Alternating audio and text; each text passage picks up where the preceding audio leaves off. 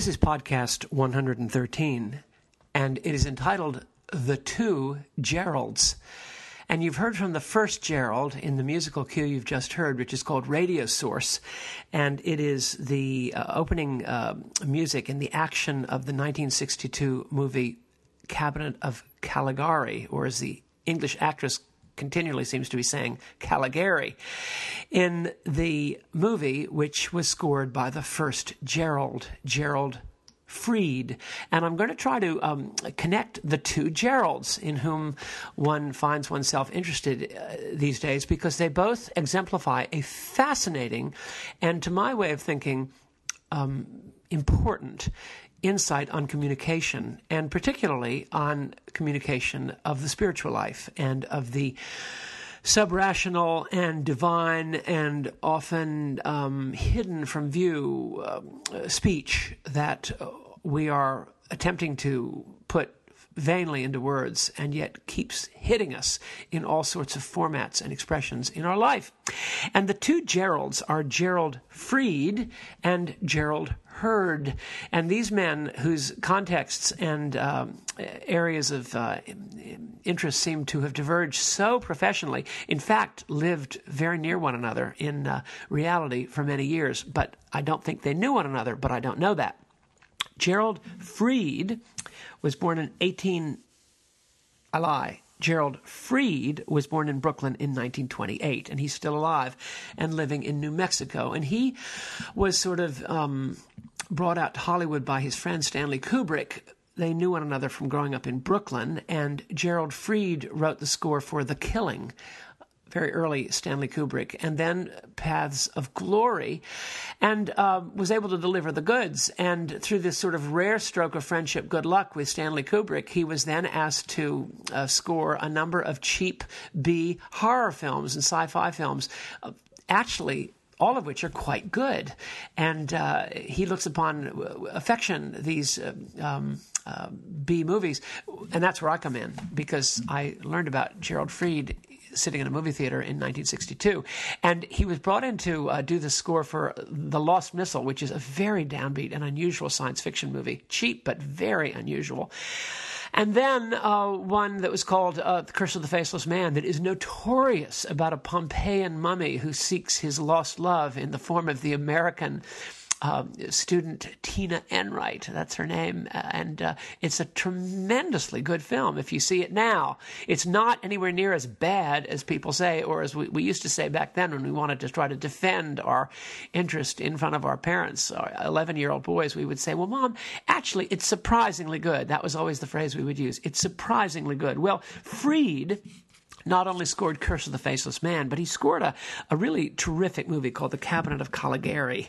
And that is a loose remake of the famous German expressionist classic, The Cabinet of Dr. Caligari. And Cabinet of Caligari, made in 1962 by Americans, is really about a woman who's had a complete nervous breakdown and seeks help. And finally, in connection with her a wonderful analyst, more than an analyst, finds help, but not more in any kind of negative sense, more in only a good way, is able to confront her demons, as we say today, and come out the other end as a healed and whole, incredible person. And in this odd movie, which without the music would be good but not very good, but with the music actually is very good, albeit a little bit lame in the execution. And you'll see, you sort of guess about 5 minutes into it, you guess what the sort of central backstory is, but the music makes it horrifying, vivid, and finally very powerful. And I played to you the sort of jazzy kind of music that the young woman is listening to in her car at the beginning of the film, which I remembered and loved, and you had to hear it. Now, Fried wrote that, and then he wrote the score for a movie called The Vampire, which is an excellent little sci-fi horror film, which is surprisingly good, as we used to say. And then The Return of Dracula, which is surprisingly good, with an excellent Dracula played by Francis Lederer. And I think it was filmed in Bronson Caverns at the end. It's really good, at least in my view it is. And then the other one is called I Bury the Living, which is a great title with a fantastic visual by some guy with a name like Vorka Picek or something like that, and a score by, when you hear it with its with its harpsichord. You'll never forget the soundtrack for that. And they've all been released recently on beautiful CDs from Film Score Monthly. Now, my point is that Fried is a composer in the popular Hollywood idiom of the irrational. And his music, which I'll play an extended segment of at the end of this broadcast, but you'll have to listen to 1.5 minutes of nothing to get to the important part when all hell breaks loose in the mind of Jane Lindstrom, the character in Cabinet of Caligari, as she has her great polytonal, atonal, dissonant breakthrough. He believed Fried was quite conscious, and he got this a little bit from his instinctive gravitation towards Bartók and The Rite of Spring by Stravinsky. And he said all this. He was very articulate composer. He went to Juilliard and was, so as we say today, classically trained. Don't we say that about Lissa Gray, Joe Meek's great soprano? That somehow blesses her that she's classically trained, as opposed to Joe Meek or any number of other people. But Fried wrote this about his music in these movies, to which his musical approach was so perfectly suited. He said, Fried describes it as a collection of dissonant piano flourishes, striking 6- and 8-note motifs, and heavily concentrated counterpoint. He says, quote, I use the dissonances, he's speaking of The Cabinet of Caligari, 1962, with Glynis Johns and Dan O'Herlihy, with a script by Robert Bloch and directed and produced by Roger Kay. Fried describes it, I love the dissonances to get the audience to feel the distortion. Nothing so obvious as, when she's mad, the music goes atonal, but subliminally, that is what I would do. Then he would take her point of view and make it more romantic and even nostalgic. But when she sees Dan O'Herlihy, the psychiatrist, from her point of view, he's a cruel monster. There I was taking her point of view, and therefore dissonances, polytonality, and atonality are good ways to show this. I generally use dissonances in composing that way. And this is the key quote, sort of from a Mockingbird point of view. The reason 20th century composers are so effective to our ears is because we understand about the downside of life with our so-called sophistication, Freudian and so on, and they're a necessary part of the musical perspective. Even Beethoven has famous dissonances in his symphonies when he was going mad and he was angry at his deafness.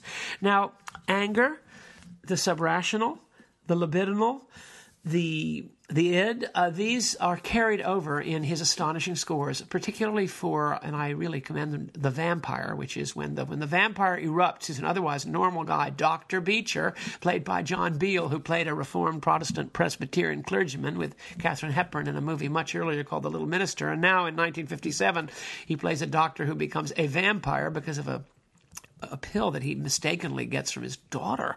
It's a long and very sad story. But when the vampire erupts onto the scene or into Dr. Beecher's conscious life, Fried carries that so beautifully with these incredible attacking trumpet repetitive chords that are dissonant. And now in the breakthrough of Jane Lindstrom in Cabinet of Caligari at the end of this broadcast, you'll hear the same, but even stronger.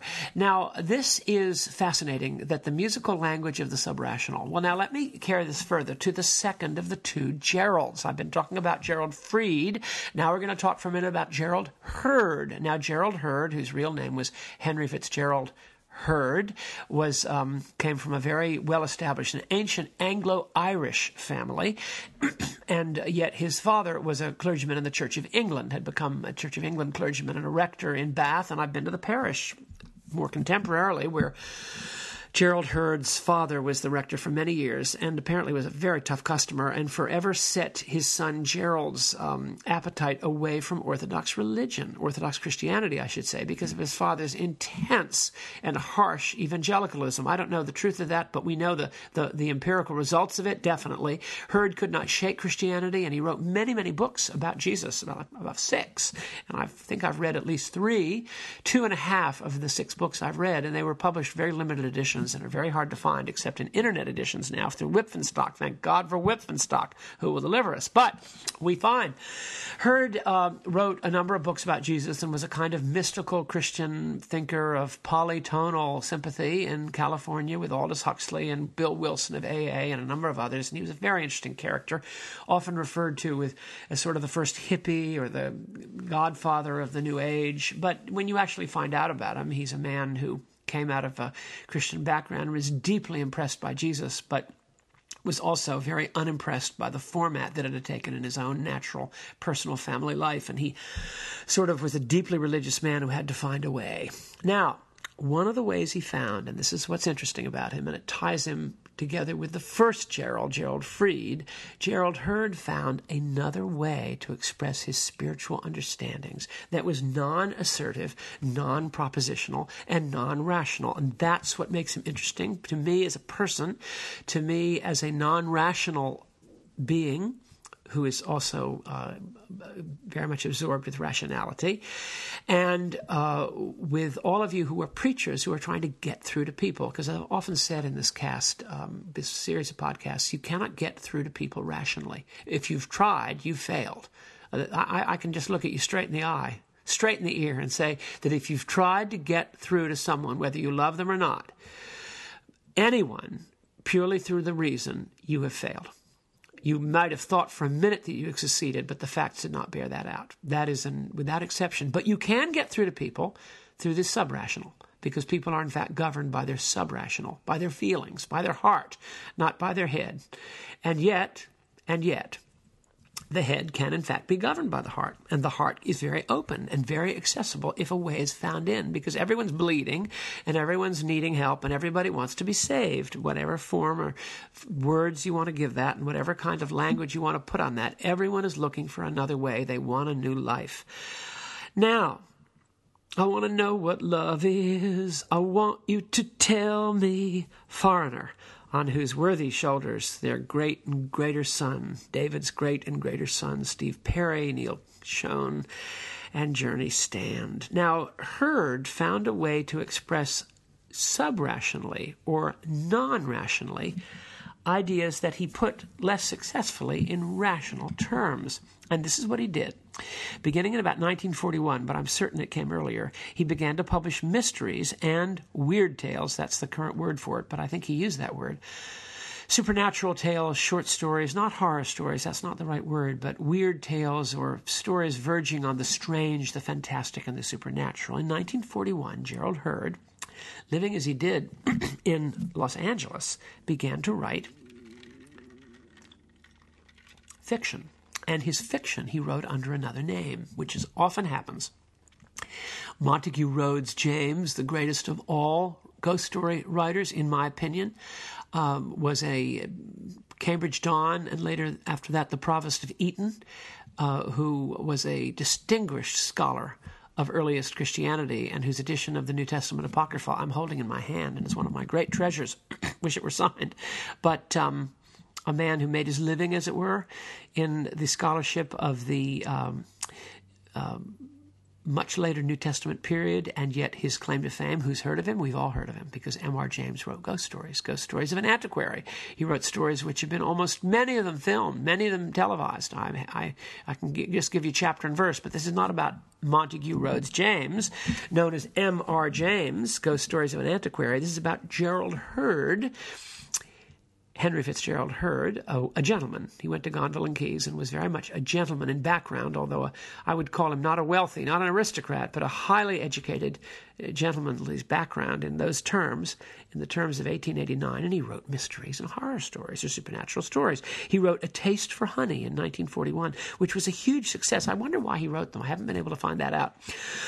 Why did he write all this? Well, he was also becoming kind of a Christian, we would call it an interfaith Houston Smith kind of a monk. Why did he write all this? Why, under the influence of Krishna and the Upanishads and the Buddha and Meister Eckhart most of all, and St. John of the Cross and Teresa of Avila, why did he write mysteries? Was it to make money for his community? I suspect it was, to be honest with you, but he was extremely good at it. And The Taste for Honey, which is about beekeepers in a remote part of England, turns out to be a great Agatha Christie-type sci-fi mystery, and it sold hundreds of thousands of copies. So he made money, especially in England, The Taste for Honey, and it was actually made into 2 film versions, one with Boris Karloff as a sort of made-for-TV movie in England, and the other, which I've recently seen, starring Susanna Lee, my new neighbor here, Susanna Lee starred in The Deadly Bees, directed by Freddie Francis, which is not really very successful, but is sort of good, and they're right on the screen, based on a story by H.F. Hurd. And you'll find all sorts of reviews of A Taste for Honey throughout the literature. And nobody knows, or very few of them recognize the fact that the beekeeper interested in the entomology of bees was in fact the Christian interfaith mystic living in Trabuco Canyon near Los Angeles. They were the same person. A Taste for Honey. And then he wrote something called Reply Paid in 1942, also a mystery, Murder by Reflection, Doppelgangers, and The Notched Hairpin. Now, these are all several, at least three of them have to do with a Sherlock Holmesy character. I think it's Sherlock Holmes' smarter older brother, Mycroft, and they're kind of the early edition of Conan Doyle sort of rematches. You know, there's a whole genre of would-be Sherlock Holmes imitators, which sell very well. And A Taste for Honey is sort of in that category, but from 1941, and it's terrific, and it was a huge success, and all of them were. But he also, both in 1944 and 48, published groups of short stories. One is called The Great Fog and Other Weird Tales, which you can order on an internet edition over the internet, and it has two unbelievably monist, powerful, serene, happy tales. One is called Dramanon, and one is called Despair Deferred, which is one of the most unusual stories I've ever read. If you read none of them, read Despair Deferred, ... It's about a subject which is really post-9/11 hysteria. What is the real inner game of tennis of post-catastrophe, or possibly even, therefore, pre-catastrophe hysteria? And he takes a spinster teacher in a boarding school who lives on the coast of England in the face of the imminent invasion of the Germans in 1941 that never comes. And how do you keep a point of absolute alertness to a catastrophe that you're living in expectation of, and it never actually arrives? And what does that say about real despair? The despair which the character actually had with her in the deepest and most terrible way, long before the emergency simply exacerbated the despair. And what about the relationship of crisis to reality before and after crisis? A Taste for Honey is post-9/11 writing. The story Despair Deferred in The Great Fog is post-9/11 writing at the most insightful pitch. I can't recommend it highly enough, together with Dramanon. And then I want to finish with, before I make my larger point, in 1950, he wrote a novel, which I've just read in full, a long novel. It's almost 300 pages, called The Black Fox, a novel of the 70s, when he means the 1870s. And The Black Fox is a tale of a cathedral close during the closing years of Disraeli's prime ministership, of the prime ministry of Benjamin Disraeli.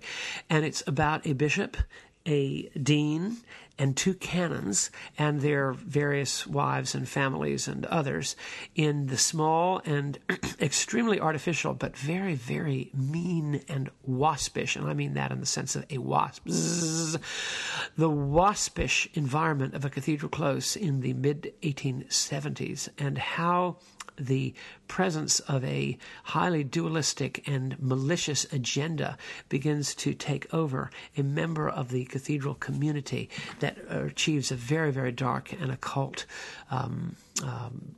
entrance, folding into the mix of what is already profoundly divisive and the wrong kind of Christianity at every kind of level, which is resolved in an astonishingly positive and powerful and humble resolution. I cannot recommend enough the novel The Black Fox, partly because it really does tell the tale. Where did he get this? Well, he had lived in a rectory for a long, long time. He'd obviously had extremely close exposure to the lives of bishop, deans, cathedrals, parishes, and dioceses, and his understanding of diocesan abstractions, bad feeling, and jockeying for preferment among people in the church. He understands, and yet trying to always bless it by different kinds of sentimental names, which only cover up what is really going on, and finally is really revealed. The black fox is as discerning about lives in the Anglican Communion or Anglican Church's set up in its formal and traditional manner, and not so traditional manner, I might add, in the black fox as you'll find in Trollope, because it is so in the service of a much higher metaphor. Now, this brings me to the final point. I want to talk about metaphor.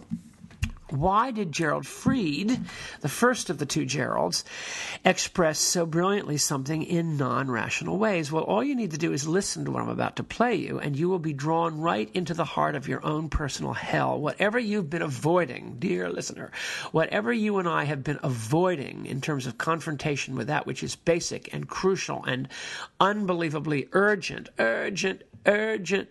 emergency, urgent, emergency. Well, there's Foreigner again. Bless him. Bless him. Him being Steve Perry, that worthy person on who stood on the shoulders of Foreigner.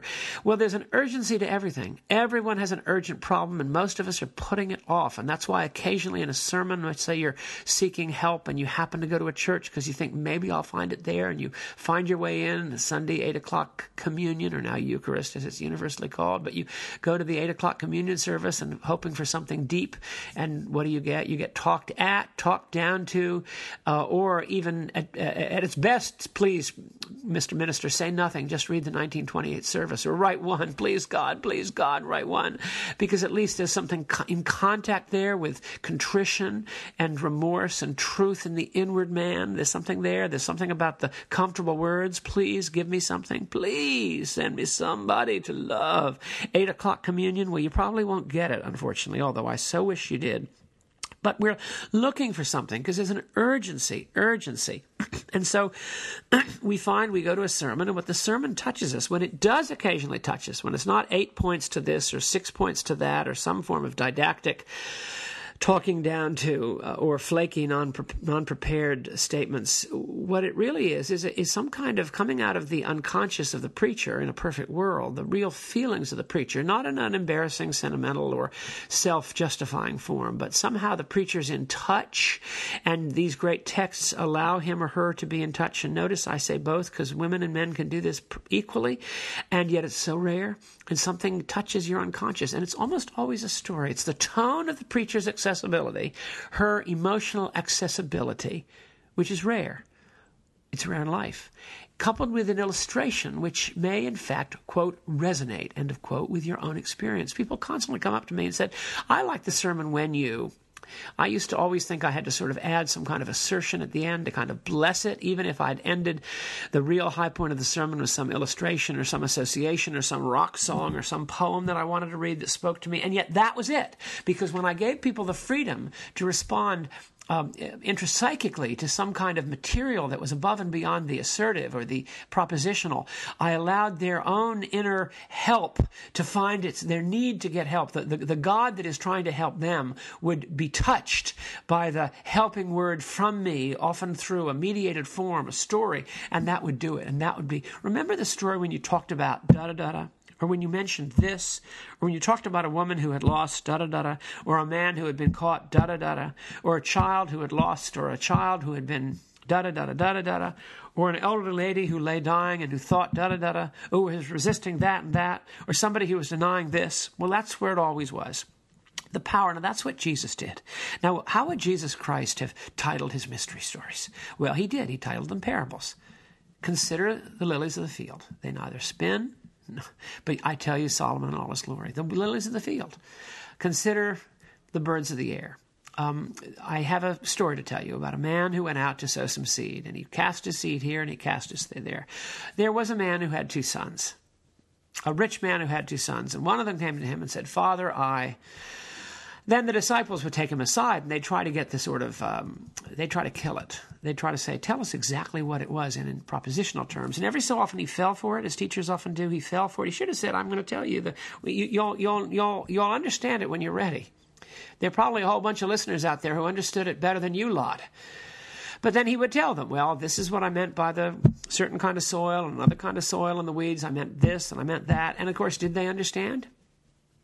Lest hearing ye understand not. Did they understand? No, they were just as foolish and silly and lost and completely caught in their own veils as anyone else. I'm getting tired. It's interesting. This is heavy material. And I'm finding as I speak, I'm getting a little exhausted. So it must be tying into something that I really am feeling deeply. I'm talking about the way you communicate truth through the illustration. I must feel under some kind of pressure or some kind of guilt for not being assertive enough, or at least propositional enough, or expositional enough. But look, this works. It worked with Gerald Fried. When I talk about going into the heart of your personal hell, you're going to hear it in just a few minutes in the title entitled Breakthrough from his Music for Cabinet of Caligari, 1962. You're going to hear your personal hell in nonverbal forms, and it may throw you over the edge, and I kind of hope it does. It did me. It can me. When I talk about the black fox, you're going to see yourself in the black fox. You're going to see yourself in the clergy who are constantly talking a good game but aren't really being healed. Their deepest hurts and needs and longings are not being healed, and as a result, they're all becoming, like what Huxley says, they're becoming aged fetuses. Instead of becoming grown-up men and women, there's actually one grown-up woman who's really the hero of the whole thing. But the men are sort of overgrown, aged fetuses. They're getting worse, not better. And what you're going to find is that the way you get better is through the resonance with the healing power within us all, which is trying to find a way and is constantly being cut off. It's in a box canyon of propositional rationalization, which is always at the beck and call of the ego. Whatever you want to say propositionally, it's all. I mean, Cranmer said this. The heart, the reason justifies what the heart has already decided to do. So you've got to get through to the heart, and then everything will take over. And with Hurd, if you get through to the heart, as in his song, his brilliant story, which is in The Great Fog and Other Weird Tales from 1944, Despair Deferred. If you get in Miss Potts' heart, and Miss Potts is ministered to, she is changed wonderfully, and to her great surprise, she is surprised by joy. In Despair Deferred, the same goes in others, and I think that The Black Fox is a long version. Why did they have to communicate in that way? Because you have to communicate subrationally, libidinally. You have to find that way. And Fried finds it, and Jesus Christ found it in the parables. Consider the lilies of the field. I tell you a story. There was a man who... there were two sons. Who do you think did better? Show me which image is this? So therefore you answer me. He doesn't answer them. You answer me. Caesar or this world's? Or God, rather, Caesar. Interesting. I find myself getting exhausted as I say this material. Obviously, I'm dealing with this subrationally. Well, I hope you got something out of this. The two Geralds, Gerald Fried, born in 1928 and still kicking, still wonderfully alive. Gerald Hurd, died in 1971. Jesus of Nazareth, died and rose in 29 or 33 or 31 AD. And that's all I have to say. I'm glad I came under the wire here. And now, listen carefully. You'll have to listen for 1 full minute and a half before all hell breaks loose for you and for the poor and ultimately not poor, but saved heroine of the Cabinet of Caligari. Thank you and God bless.